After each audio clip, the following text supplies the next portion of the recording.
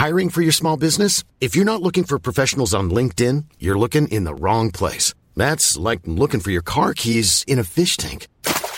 LinkedIn helps you hire professionals you can't find anywhere else, even those who aren't actively searching for a new job but might be open to the perfect role. In a given month, over 70% of LinkedIn users don't even visit other leading job sites. So start looking in the right place. With LinkedIn, you can hire professionals like a professional. Post your free job on linkedin.com/people today.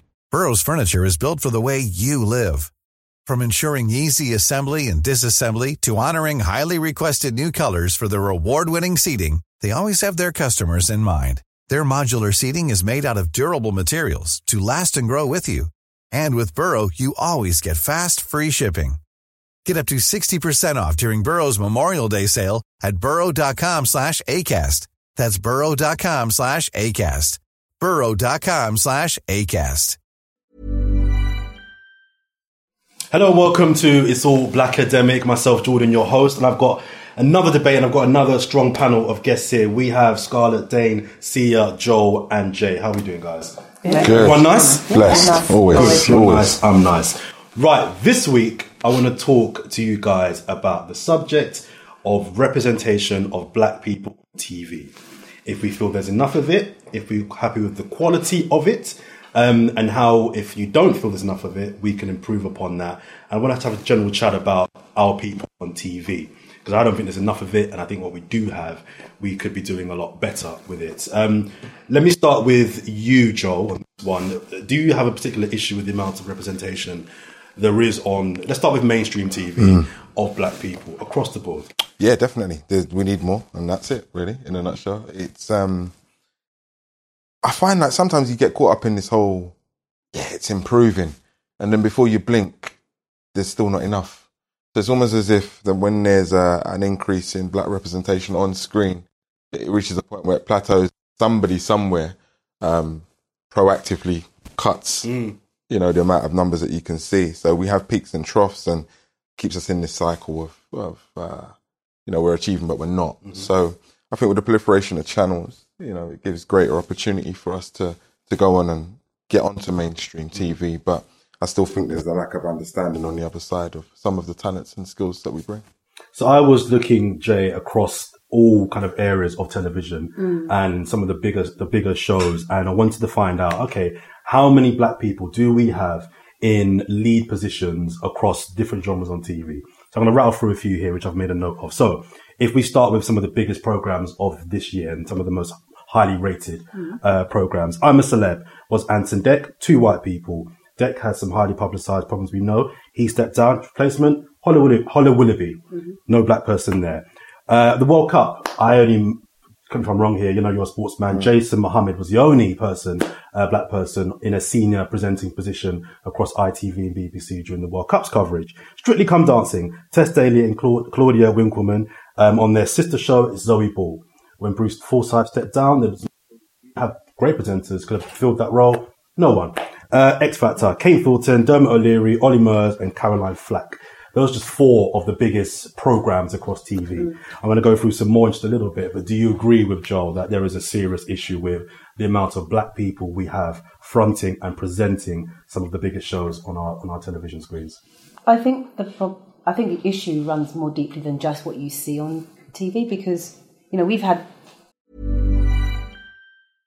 How would you like to look 5 years younger? In a clinical study, people that had volume added with Juvederm Voluma XC in the cheeks perceived themselves as looking 5 years younger at 6 months after treatment. Look younger, feel like you. Add volume for lift and contour in the cheeks with Juvederm Voluma XC. Reverse signs of aging by adding volume to smooth laugh lines with Juvederm Volure XC. For important safety information and to find a licensed specialist, visit Juvederm.com. That's JUVEDERM.com. Not for people with severe allergic reactions, allergies to lidocaine, or the proteins used in Juvederm. Common side effects include injection site redness, swelling, pain, tenderness, firmness, lumps, bumps, bruising, discoloration, or itching. There's a risk of unintentional injection into a blood vessel, which can cause vision abnormalities, blindness, stroke, temporary scabs, or scarring. Talk to a licensed specialist to find out if it's right for you.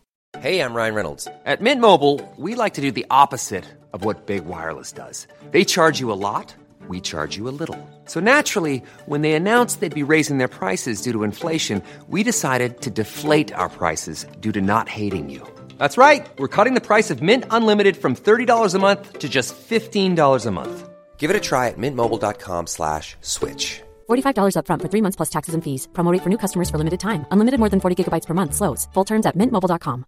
Burrow's furniture is built for the way you live.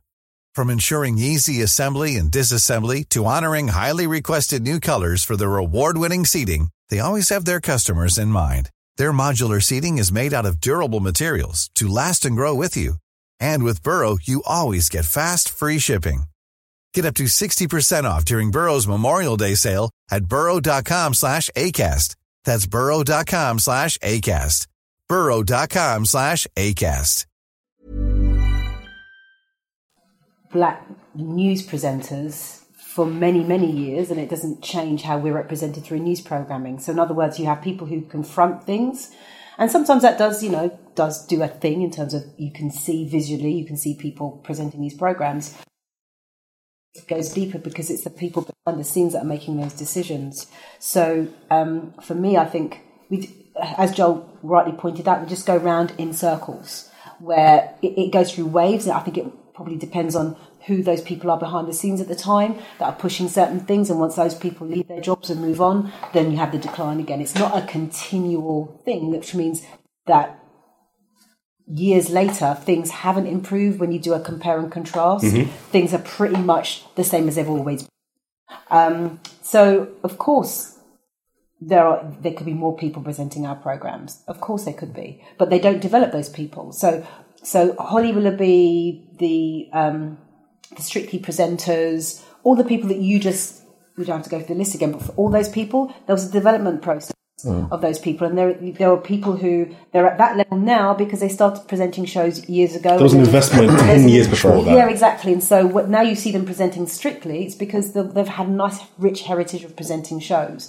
And there is no pipeline like that for black presenters. Literally, you have Reggie, and Reggie's done really well. But so Reggie, I remember Reggie on children's TV, and then he did some radio and Top of the Pops, and he's developed himself.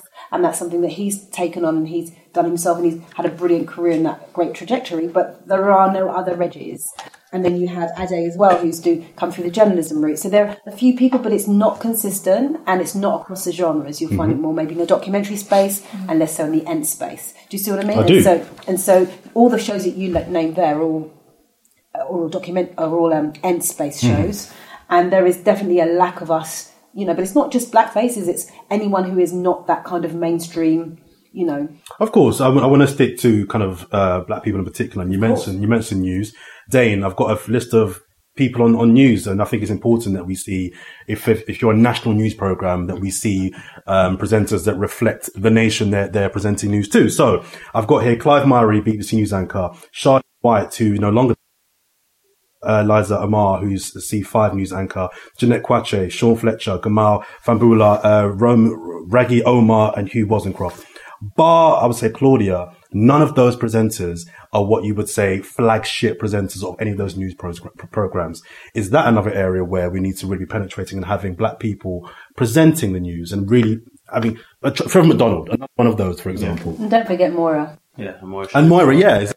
Who you could, when you thought that. And yourself. Don't worry about that. No. But even I'm in that kind of tier 3 of presenters, but these are not people that when you think of BBC News, you don't really think of Clive Myrie first and foremost. No. Do you know what I mean? Maybe Moira. I mean, I think, I wouldn't even focus on newscasting being an issue where we have a lack of representation. I think really when it comes to news, my issue would more be from the editorial of the newsroom and maybe being in editorial positions as opposed to, because it doesn't necessarily matter who is the vehicle for the presenting the news. It's really what the news is and where their maybe their facts come from.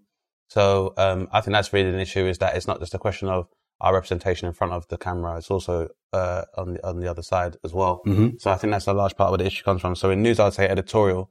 As far as our representation with television and TV shows, I think that's never improved. And while we do have crests and troughs in terms of aesthetic, I think one issue is in terms of representation is nuance, in that I'd say, so as a black man, you are represented as either a boy or an uncle in this country. And by that, I mean, as a boy, you're the typical quintessential black man you see on TV is a perpetual adolescent.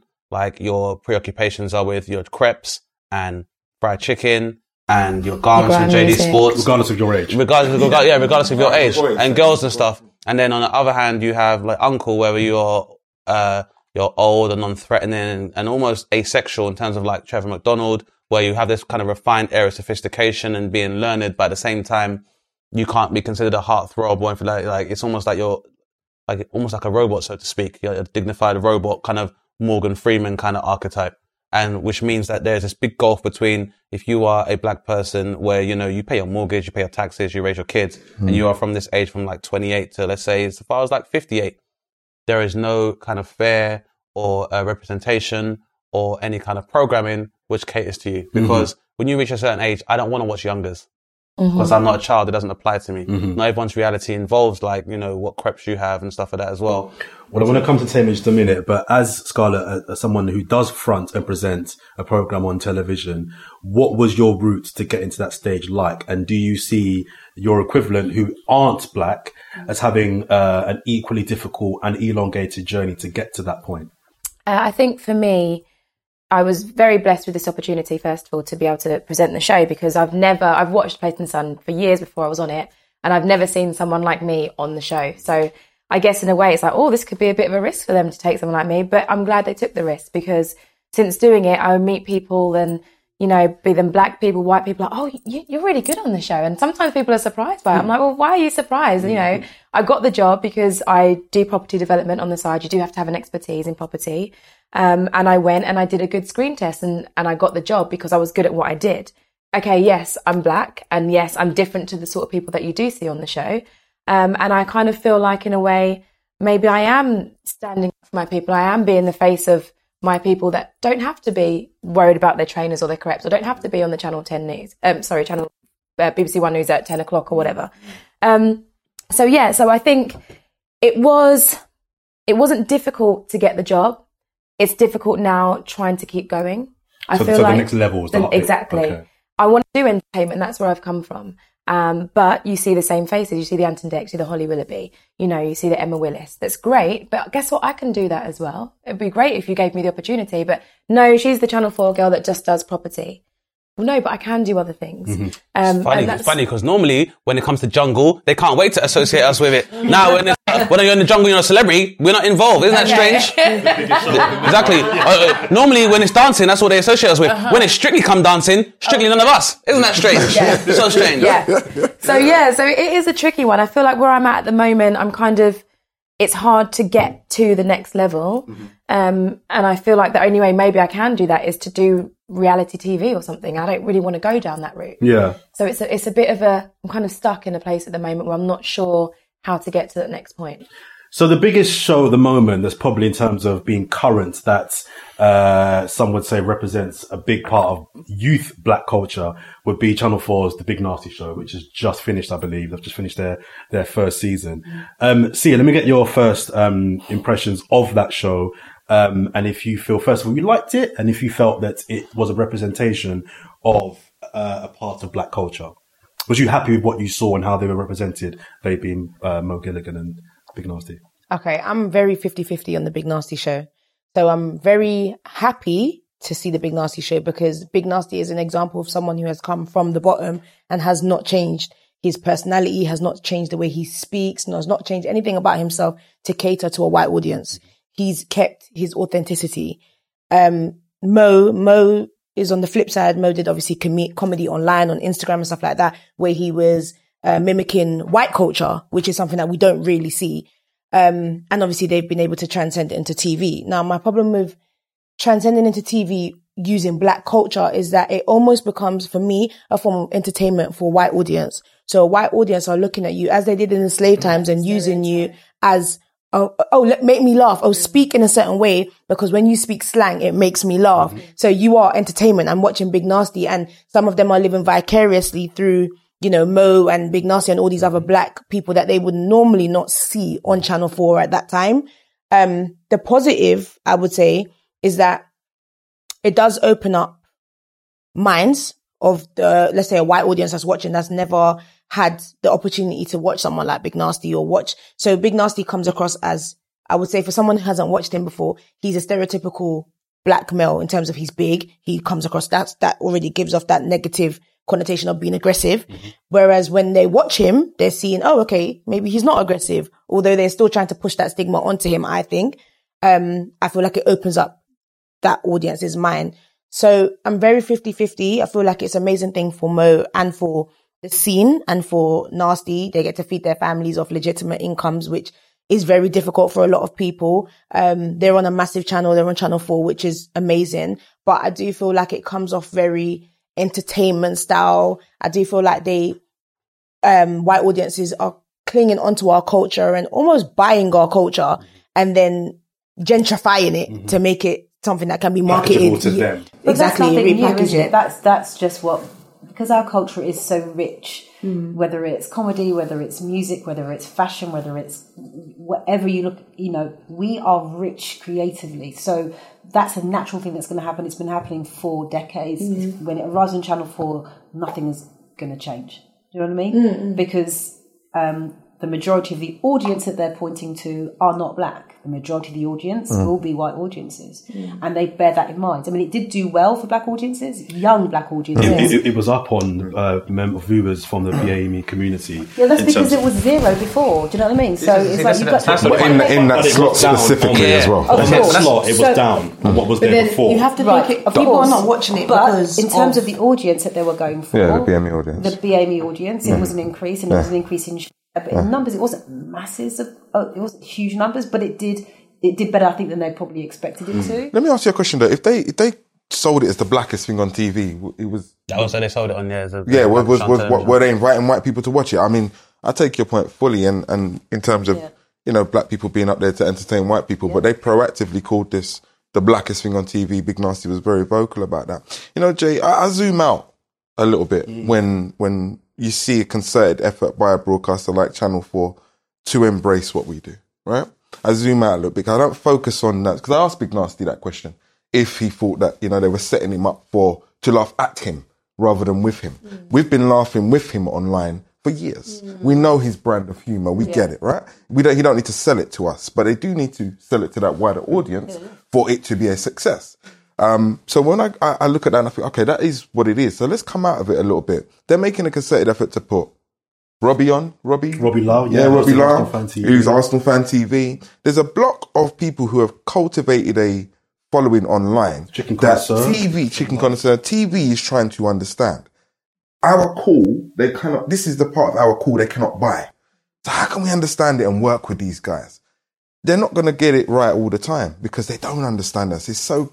in the obvious. They're literally buying a product that they know is doing well with an audience that they struggle to attract generally. And so it's like a package that's already working and then they just pick it up and then just trying to transport it. Hope that it's going to transition. And I also think that out of we know who's got shows coming, Big Mo's got a show coming, Big Nasty's other one, Ping, Robbie. There's a couple others I know are in the pipeline, 6 or 7. If one of them comes through as this big all singing, all dancing star that can be sold to all different marketplaces and demographics, they can probably consider this a win, this little period. Because one of the things I'm interested in is what were the numbers in these graveyard slots prior to them saying, okay, let's make a concerted effort over a period of a year to see where our black, what these guys can do. See if we can translate that online success into TV. TV is very systemic. It's very, cornflakes, milk, bit of sugar. It's the same as it's always been. And because if they would get too radical with it, we wouldn't take to it. It was interesting listening to Jonathan Ross on the last show talk about how Maverick, not total comparison, not like with like, but talking about how Maverick, his first show on Channel 4 was for the time. And that, people didn't take to it, but invariably over a period of how many years, he was the guy that stuck. I wouldn't be surprised if the same strategy was employed. There was 6 or 7 people that were trying a thing with. He was the one that come through. And I think that's what's happening now with Channel 4. Better than the BBC starting a channel and saying, we're going to have a platform for all this content. You guys, big budgets, also, and then running with it for how long did BBC Three last as a terrestrial channel? Jay, how long was BBC Three on for? BBC Three was for a while. BBC Three was for a while. How long? 2003. Yeah, so they gave it 15. That's 15 years. 15 years, and that's online. You know, and there's no market, no budget, nothing, no promotion. So if we stick with Big Nasty because it's the most current show, did everyone first of all like the show? Did anyone have any issues with the show per se? You had loads of issues. Loads of issues. The first one was definitely cut up to make him look like a bit of a, you know, with Ed Sheeran. They thought that pulling all the viewers. That I don't know from a production point of view what you thought, but I just thought there were too many awkward moments that they could have filled. Was that done on purpose? You know, like what was all that about? There was nothing seamless about it. They got better, but then sometimes I think, did they start so poorly to get better? So there were loads of issues, but the fact is that he shone. You know, the duo shone. You know, they did their thing, and I think. Is there season 2 been commission for next year? Yeah, job done. So does anyone have an issue with some of the guests that were on that show? Because my kind of thinking was, I talked to a friend about this as well. The success of Big Nasty and more so Mo the comedian is that they cultivated an online audience very quickly on a very, very big scale. Because a lot of people have turned away from TV over the last years.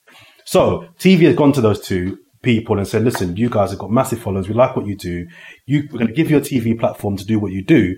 But then by bringing on some of the guests that they brought on, I don't personally care about Jonathan Ross. I don't know many people that know me as well. Like, I mean, he went to my school, so I care about him. Okay, well, yeah. East London. I've been watching somewhere else. I don't personally care about who other people, David Swimmer. These are not people that I thought were appropriate for that. I mean, he lives in Leighton as well, so I can't be.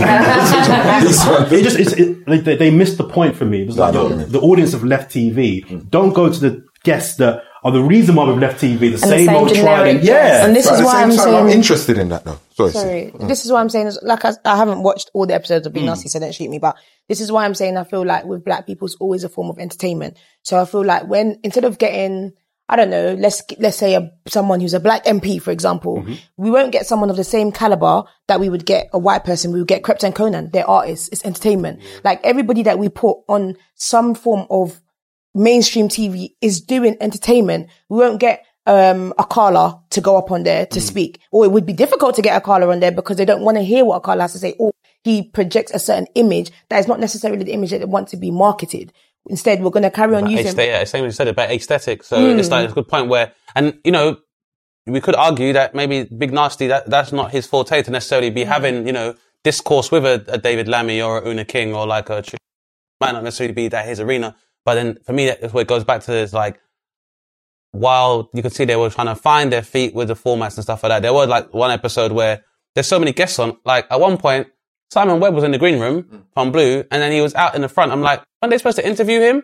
And it didn't really happen. So I guess they're trying to like saturate with guests and have these opportunities. But it's like you said, if we're going to have a talk show which you're trying to endear yourself to a black or diaspora audience, then, you know, you want to have that same kind of range of guests other than I don't just need to see guests that are musicians and stuff like that. Like, because that's what I'm saying. Because then what happens is that, again, the quintessential image of black people in this country remains among this holy trinity of sports, drugs and entertainment. But that's putting, the thing is that that's what happens when you just have the one show. Yeah, that's what I mean. Because you've just got one show, you're trying to cram all kinds of different genres and people, and it's not going to work, and it's not his SP. Yeah, it never works. So what you find is that when you have the one show, the spotlight is on that one show. Always. Whereas when it's not about our community and it's about the general sort of TV landscape, there's lots of different strands. You've got the entertainment show, you've got rich documentaries, you've got... I want to pick up on that. I do, yeah. There's more shows about cupcakes than there are about black people in history. There have been more shows about sponge cake and foxes and robots. Robots have had more shows in the last 20 years than black people have had. And aliens have as well. So Scarlett, is that the problem in that they seem to be saying, we know that we're funny. We know we can sing. We know we can dance. But can we get a program about architecture or about art or about politics? We don't have any shows that show us in any other light beyond entertainment. And shows like yours, for example, you're a rare example of someone that's doing something that's not to do with music or being funny. Is that a big problem? We don't have...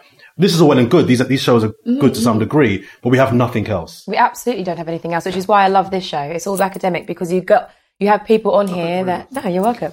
You've got people on here that are intelligent, that don't just do singing and dancing and entertainment. We do a bit of everything, but we are intellectual as well. And I think maybe it is that certain people won't tap in and watch a black panel for some reason being intellectual or talking about politics or talking about academics or talking about those sort of things because they just want to watch and be entertained. That's how it's always been from history. We are entertainers. We sit there, we dance for our food, we do this, we do that.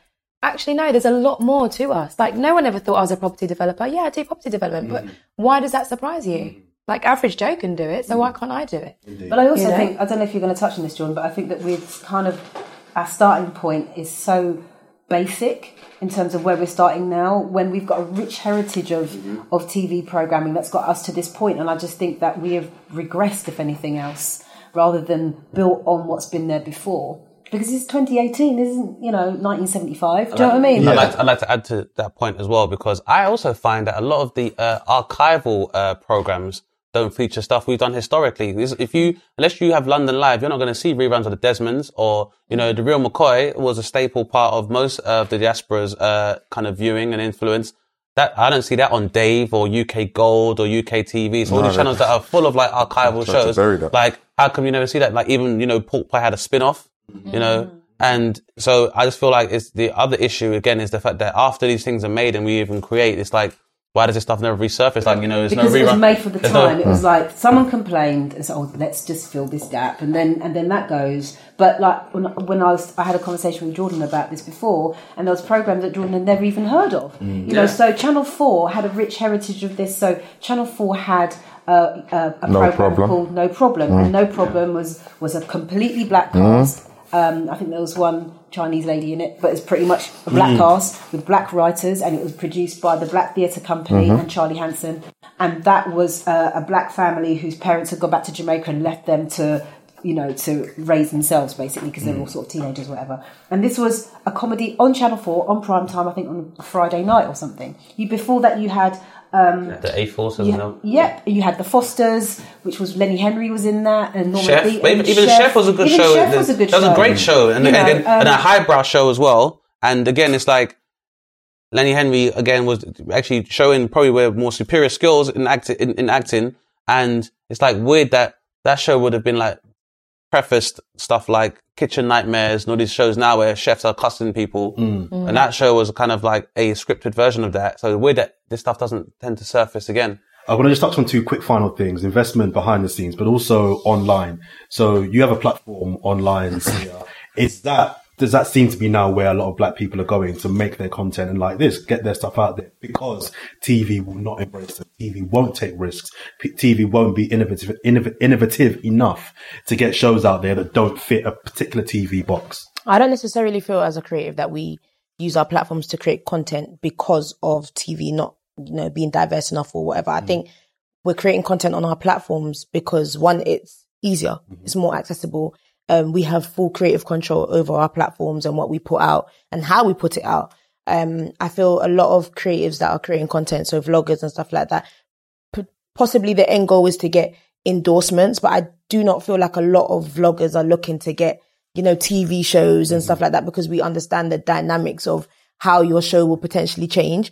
I was part of a show that was supposed to get picked up, and I know there was a lot of stuff around getting picked up and what they wanted to change and what they wanted, and just bringing it down to little things like us not being able to swear unless we're on at a certain time, and those type of restrictions, which automatically takes away our authenticity if we're having to filter what we say. So I don't feel like, for me personally, that my platform is something in the long term that I'm looking at getting into TV, or is that a boundary, or if that has anything to do. I just think now we're just go-getters and we're just like, look, I've got a camera, I've got a phone, just do it. And off my own back, and whatever happens from it happens, but this is the goal and I have to make it happen, because if you sit down waiting on, for example, Channel 4 or BBC, it might not happen for you. That's just the reality. Happened for Big Nasty, but he's been grinding for years before it happened for him. And I know everyone's same thing with Mo and Michael Dapper, like everyone thinks, because we just saw the end result. And so everyone thinks it was like, but Michael Dapper's been putting out content. Exactly. And Dapper's been putting out content for ages. So it just goes to show that you can get there, but it is a long process. And in the meantime, before you reach there, I feel like it's just about yourself and applying yourself to put out what you can for everyone to see. It's a new in as well, because, you know, before there was online comedy, there was radio comedy, and all of the comedians that you see that people are household names on the BBC and Channel 4, many of them started in radio comedy. And I think now you've got online, I think that is today's version of that. Contemporary version. People can try and, you know, hone their craft. So let's try and finish on a solution, Joel. I think we probably all will agree Jay's initial point at the top was about the lack of investment in black people behind the cameras, decision makers. How do we have to wait for one of these shows, Paying Life, Big Nasty Show, to blow before we think that they'll take a risk on commissioning two or what can we do as a black community to ensure that it's not just a one-off and a flyby? Yeah, no, we need to sit down with the powers that be, the ones that make the decisions, and ask them what their agenda is first, because it's all very well headbutting, you know, the wall to try and break it down, but if they don't want you to on the other side, then there's no point. So I think we need to continue to foster our own platforms, make them the go-to place for that content. And just show these mainstream bosses and decision makers that actually we don't need to tune into what you're doing. We've got our own, and I think that's the only way that they're going to listen. Because we could sit here and say, okay, let's lobby, but if they've already decided 20% of the output's going to be BME and that's it, that's the ceiling, no matter what happens, and the next person that takes over the watch is left a note in the drawer and it says no more than 20%, and the next person, because that person's never going to be black. And that lobby just takes away from creative time. Yeah, we've got to do our own thing. Do you know what I mean? Agreed. We can watch anything we want now. We don't have to watch their channels. Yeah. You know, that's the power that we do have. So let's exercise that. Guys, thank you very much for your time once again. Thank you. Thank you. Thanks. Planning for your next trip? Elevate your travel style with Quince. Quince has all the jet-setting essentials you'll want for your next getaway, like European linen, premium luggage options, buttery soft Italian leather bags, and so much more. And is all priced at 50 to 80% less than similar brands. Plus, Quince only works with factories that use safe and ethical manufacturing practices. Pack your bags with high-quality essentials you'll be wearing for vacations to come with Quince. Go to quince.com/pack for free shipping and 365-day returns.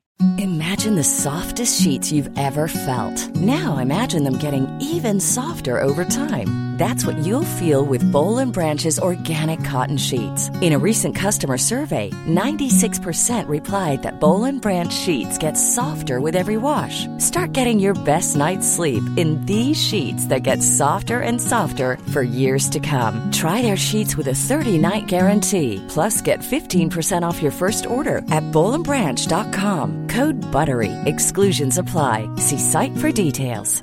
Hey, folks, I'm Mark Maron from the WTF Podcast, and this episode is brought to you by Kleenex Ultra Soft Tissues, your ally to help tackle your allergy symptoms this season. I love the change of seasons, but nobody loves pollen and all those other things floating in the air that make you sneeze during this nice weather. Kleenex Ultra Soft Tissues are hypoallergenic and allergist approved, so fight back against watery eyes and runny noses without worrying about irritating your skin. For this allergy season, grab Kleenex and face allergies head on.